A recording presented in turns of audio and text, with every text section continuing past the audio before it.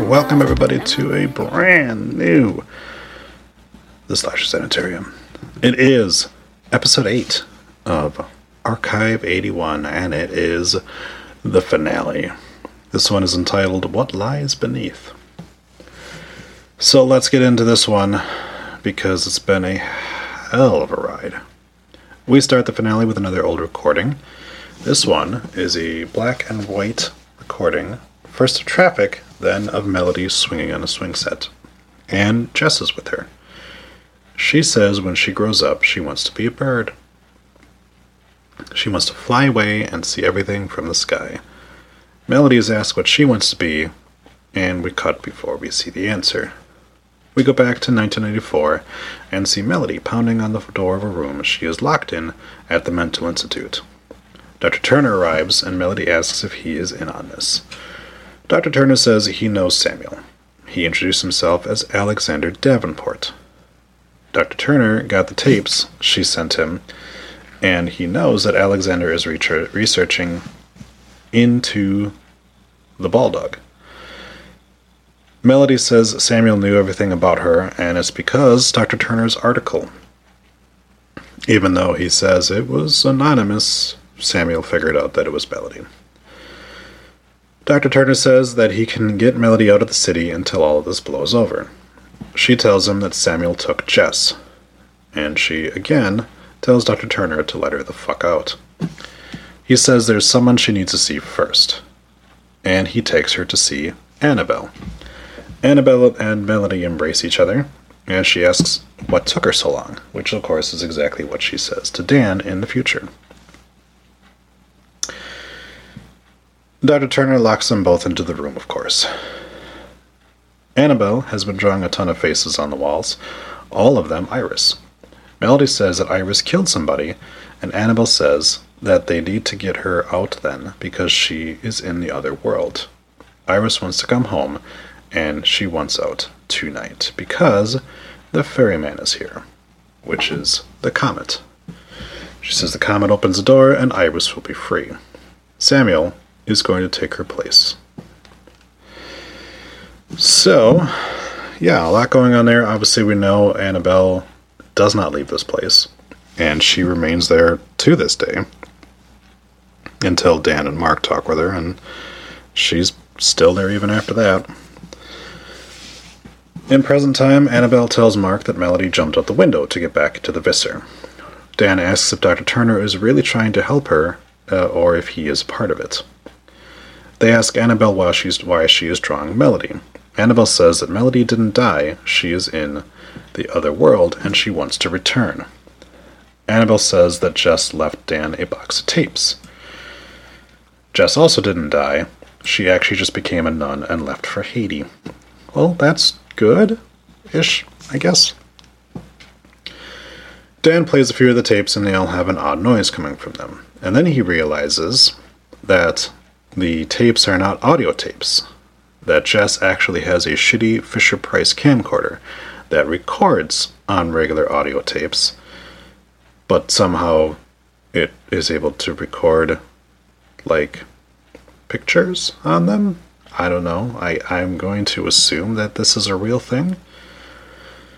He then hooks up his that he got off of eBay, and we see the opening recording. All of this time, we see Melody's answer, which is that she wants to grow up happy. Dan plays another tape, and we see Melody talk into it. She says her name and that she is of sound mind and is searching for Jess, and that what follows is proof that Samuel is guilty of abduction, child abuse, and a ton more. She says if something happens to her, Samuel is to blame. Well, tough luck, lady, because Samuel's also gone, so yeah. And apparently nobody found this tape because Jess had it the entire time. Melody tries to find Jess and hears her call back to her from the 6th floor. She climbs out onto the ledge and Jess lets her inside from the window. But she doesn't want to go because she wants to help. Melody says they're going to kill her, and Jess still doesn't 100% believe that. I mean, they've got her pretty well brainwashed. Melody is then like, where's your mother then? Like, where did she go? And Jess was told that she would be waiting for her, but, like, she doesn't really know where she is right now. Melody manages to get Jess to go out onto the fire escape as John Smith arrives to get her. Melody makes Jess run to the police while John Smith breaks into the room, and then he punches Melody out. Samuel wakes Melody up. She says that their vessel is gone. And Samuel instead is like, that's cool, I got it back up. Tomorrow. Come on over here, lady. Tamara seems a little reluctant to be like, sure, you can slit my throat. But, you know, if she truly believes, then she will be reborn in the other world, I guess. Also, like, was it always stated that Tamara could hold a new world inside of her? Because I thought that was the whole, like, selling point on this. Samuel begins a ritual. Everyone there puts on their masks, and we see they are playing the original ritual recording in the background. John Smith pulls Melody forward, and her hand is cut, and she's forced to bleed on the Caligo statue. Samuel then slits Tamara's throat, and we get a return of the white cloud of light. This time, Iris appears in the middle of the light. Samuel says he doesn't understand. Like, it's supposed to be Caligo standing there and welcoming him. Jess decided not to leave, and instead has been watching from the stairs, so Melody yells for her to get the fuck out of here. But we do see that she was recording the whole thing, so at least that's a good reason why Dan and Mark are able to see what's going on. Iris, Melody, and Samuel then disappear as the whole building starts to go up in flames. So everyone else is fucked? Like, Melody and Samuel just join Iris in the other world and everyone else there just burns to death? Was that part of the ritual? Like, I guess it was. But, like, I presumably they watched this tape before where it totally shows that everyone that's present there is just there to, like, power the door opening. So they should probably have known that they were going to get killed, but I guess if they were promised that, like, Caligo would help them, that it would be fine. Sure. So Mark breaks it down for us. He says Iris and the Caligo worshippers do the ritual. Something goes wrong and the whole place burns down. No bodies are found. So maybe those people aren't as fucked as we thought they were, and they're actually over in the other world as well. Samuel starts it up again, getting Melody there, but the same thing happens. The ritual opens a door. Instead of getting Caligo into our world, she instead gets pulled into his world. The second time, Samuel and Melody also get pulled in, and it appears Iris was not able to get out. So, did something go wrong, or is this actually what they're trying to do? Because it seemed as if the plan was to let Caligo in. But we've also seen Caligo has been doing a pretty good job of, like, attempting to get out of TVs in the first place. So does he really need this ritual to go down? Or is the ritual always intended to be a way for somebody to go into Caligo's world?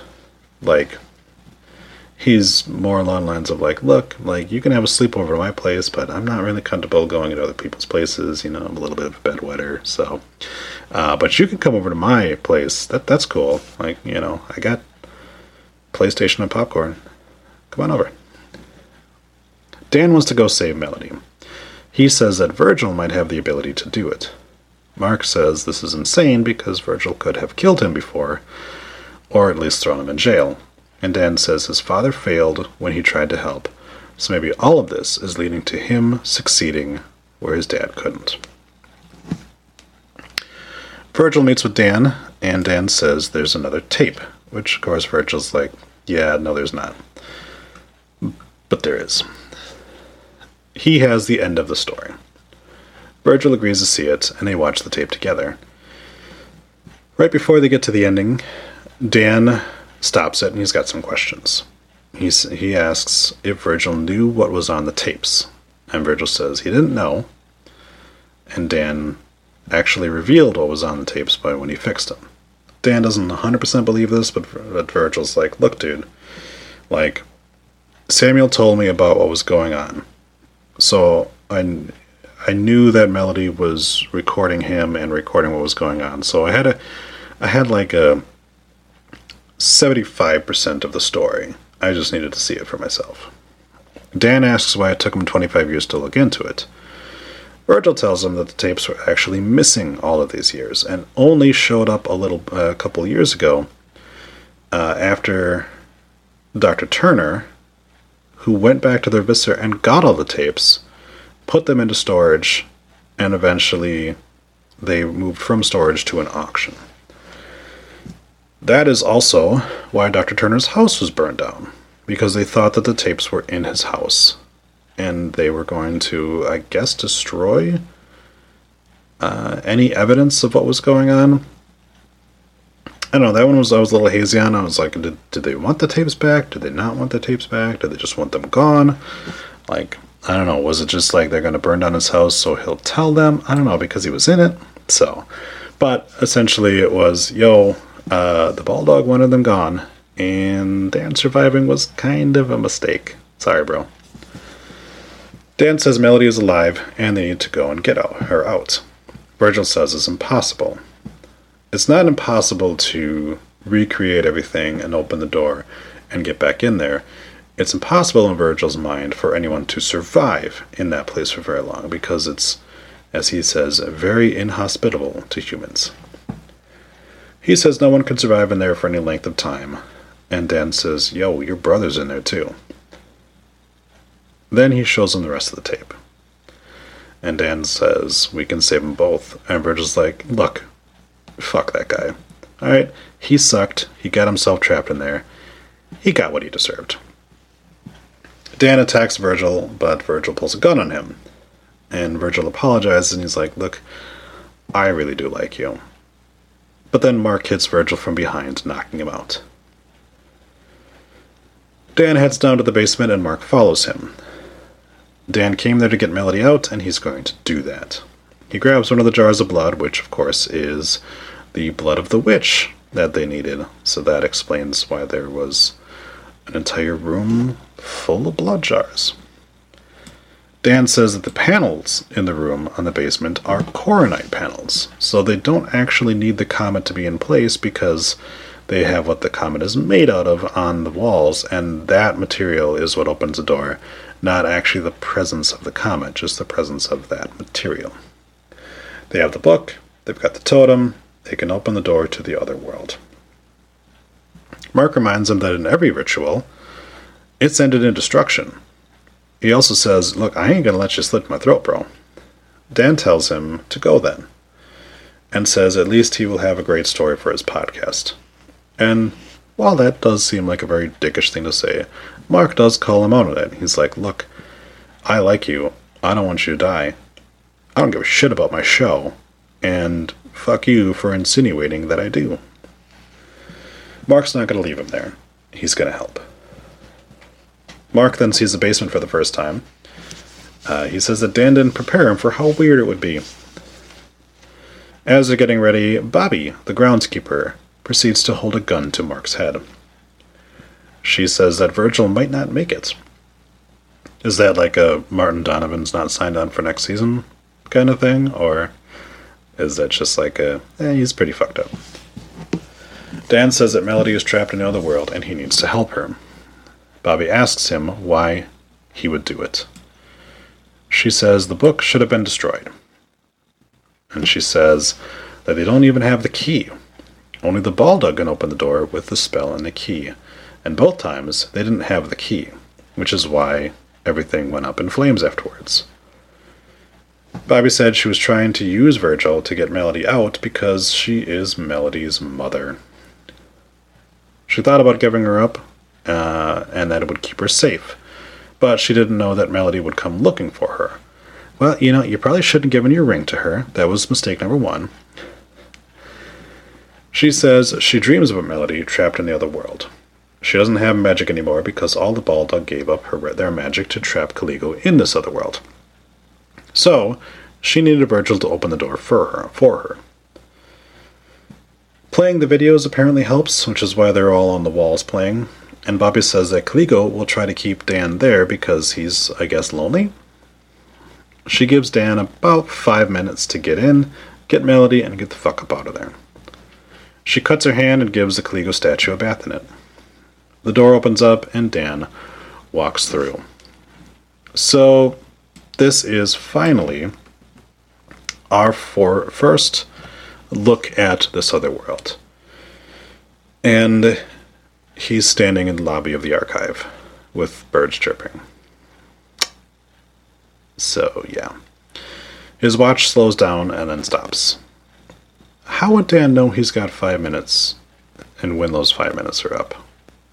His watch isn't working anymore. He walks into another room, this time with someone sitting at the piano, and it's his sister. But of course we know it's really not. She did. Dan sits down and she starts playing the Cult theme song, but Dan stops her. Dr. Turner arrives and says he likes what she's playing, which of course is very different from the actual events that took place. His mother tells him that dinner's ready. Dr. Turner asks how Dan's walk was, and Dan asks about the fire, and his father's like, "There's no fire. What are you talking about?" Dan is here, and here is safe. Dan looks at each member of his family and seems to want to stay, but then he starts to remember Melody, and he snaps out of it. And he bounces. Dr. Turner says Dan can have the life he's supposed to have. And then his face gets a little wonky, and Dan leaves. He turns a corner and he finds himself in a long hallway. He finds that each room is the same, all with open windows. Dan enters another door and it's the conference room to the Visser. He goes through another door and it's the church where Melody was left. He finds her sitting on a pew.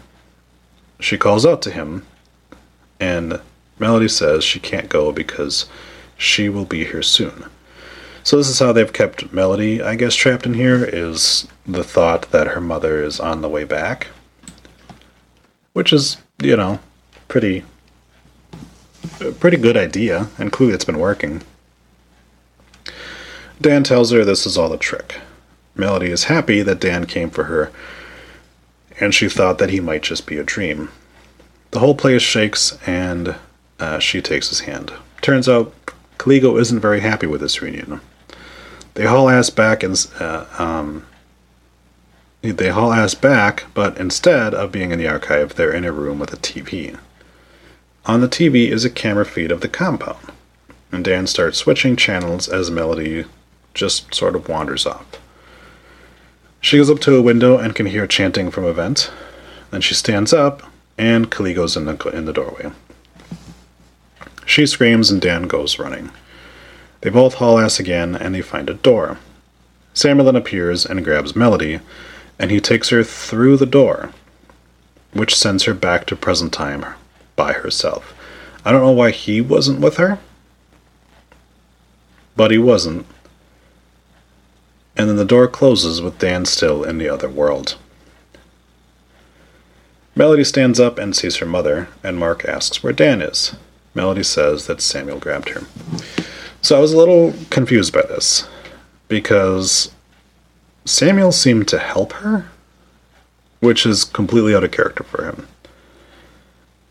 And he grabbed her and walked through the door, and somehow that didn't also bring him back. Like, it just brought her back. It wasn't like he grabbed her and chucked her through it and closed the door behind him or anything like that. No, nothing like that. Like, they both went through the door. So I don't know why he wasn't able to come back. So we got Dan trapped in the other world now. So here's the thing with the other world, right? I like the idea of it sort of fucking with people and having, like, you turn a corner and it being a completely different room and things like that. But everything was too normal. Like, all the rooms and things like that were rooms we had seen before. And they've been kind of building up this other world to be like this, oh my gosh, it's so inhospitable. Like, I was expecting them to head in there and it to be like a hellscape. And instead it's just like, no, it's just kind of a weird mindfuckery. And Khaligo's only part in this was to kind of hide in a doorway and like spook him, and that was it. So that felt a little underwhelming considering he's been pretty malevolent so far. That his whole thing was just like, hey, what's up? And then she freaks out and runs. So that was a little underwhelming on that aspect of it. And yeah, I was, like I said, I mean, we got one little thing where Dan's dad's head sort of like jiggled around a little bit to kind of show, hey, this isn't real, something's wrong. But that was really it. Like, I don't know. I know there's a second season coming, so maybe we'll get more of that now that Dan is trapped in the other world. But, yeah, man, I don't know. But let's finish up the episode. Because Dan wakes up in a hospital bed. And a nurse walks in and tells him that he's been out for 10 days. The nurse says that he hasn't had any visitors, and she says he was luckier than the rest. And then she asks if he lived in the Visser. Apparently, Dan is the only survivor of the fire that took out the Visser, and he's back in 1994. Dan sees MTV News announcing the death of Kurt Cobain. He looks outside and sees the Twin Towers of New York as the season comes to a close. I like the reveal. I'm still not sure on using the Twin Towers as a way to show that someone is in the past. Like, I don't know. That one's a little weird to me. But, I mean, is it effective? Of course. Like, you see that and you're like, oh shit, it's before 2001. But also, like, I don't know, it feels a little cheap to kind of throw that out there for it being as big of a tragedy as it was. I think we got the point with them announcing the death of Kurt Cobain that we're not in the present. So, but again, like, it's like, alright, so now he's trapped in this other world where he's like in a fictionalized 1984, which we already saw that was like kind of the thing that they were using before, where it's like, oh, you can be with your family, they're not burnt up, look, they're good. But like now it's like, okay, now we're just gonna straight fuck with you because I'm pissed off that you took away my eye candy, so I'm gonna stick you in 1994, which, while not the worst time for a black guy, not a great time either. So I'm gonna stick you in 1984, and I'm gonna make it that you're the only survivor of the Visser. And we're gonna just go from there.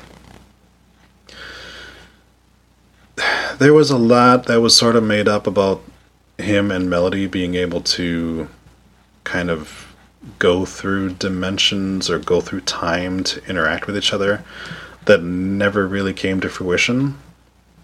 Like, is she gonna now be able to go back to 94? Is he actually in 1994? Like, I don't think he is. I think he's still in the other world. So, a lot of questions for season 2. The first season was good. I liked a lot about it. It makes me like really be excited for season 2 and what they can do. And considering what the podcast was able to do in their the first season was great. And the second season I thought was really good. It wasn't until the third season that it really kind of started to fray for me. But, you know, TV's a different animal in and of itself. So yeah, I'm curious what's going to happen. Obviously, we've got Mark and now we've got Melody in 2021 who are probably going to try to get Dan back. So there's at least that, and we've got her mother too that can help out. We're not sure if Virgil is okay or not. He's probably not going to be very happy that like they got Melody out and they left Samuel back there. But yeah, and we didn't get Iris either, which I was kind of expecting that she would play some kind of role, but they never showed her in the other world. So, like I said, it was a good show. I enjoyed it a lot. It was a lot of fun to watch it. It was a lot of fun to cover it.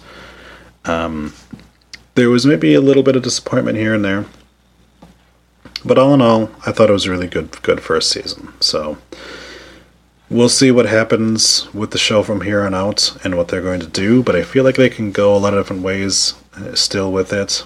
I kind of want to see more with the other world. And obviously Dan being there does give us that ability to focus on things over there and how like Khaligo can fuck with them. But I don't know, I was really hoping for kind of new landscapes or new settings, and didn't really get that. So we'll see what happens with season 2. I'll probably be covering it, or I shouldn't say probably, I will be covering it. But that's going to do it for Archive 81 for the first season. So thank you again for listening, and I will see you guys on the next one. Until then, bye-bye.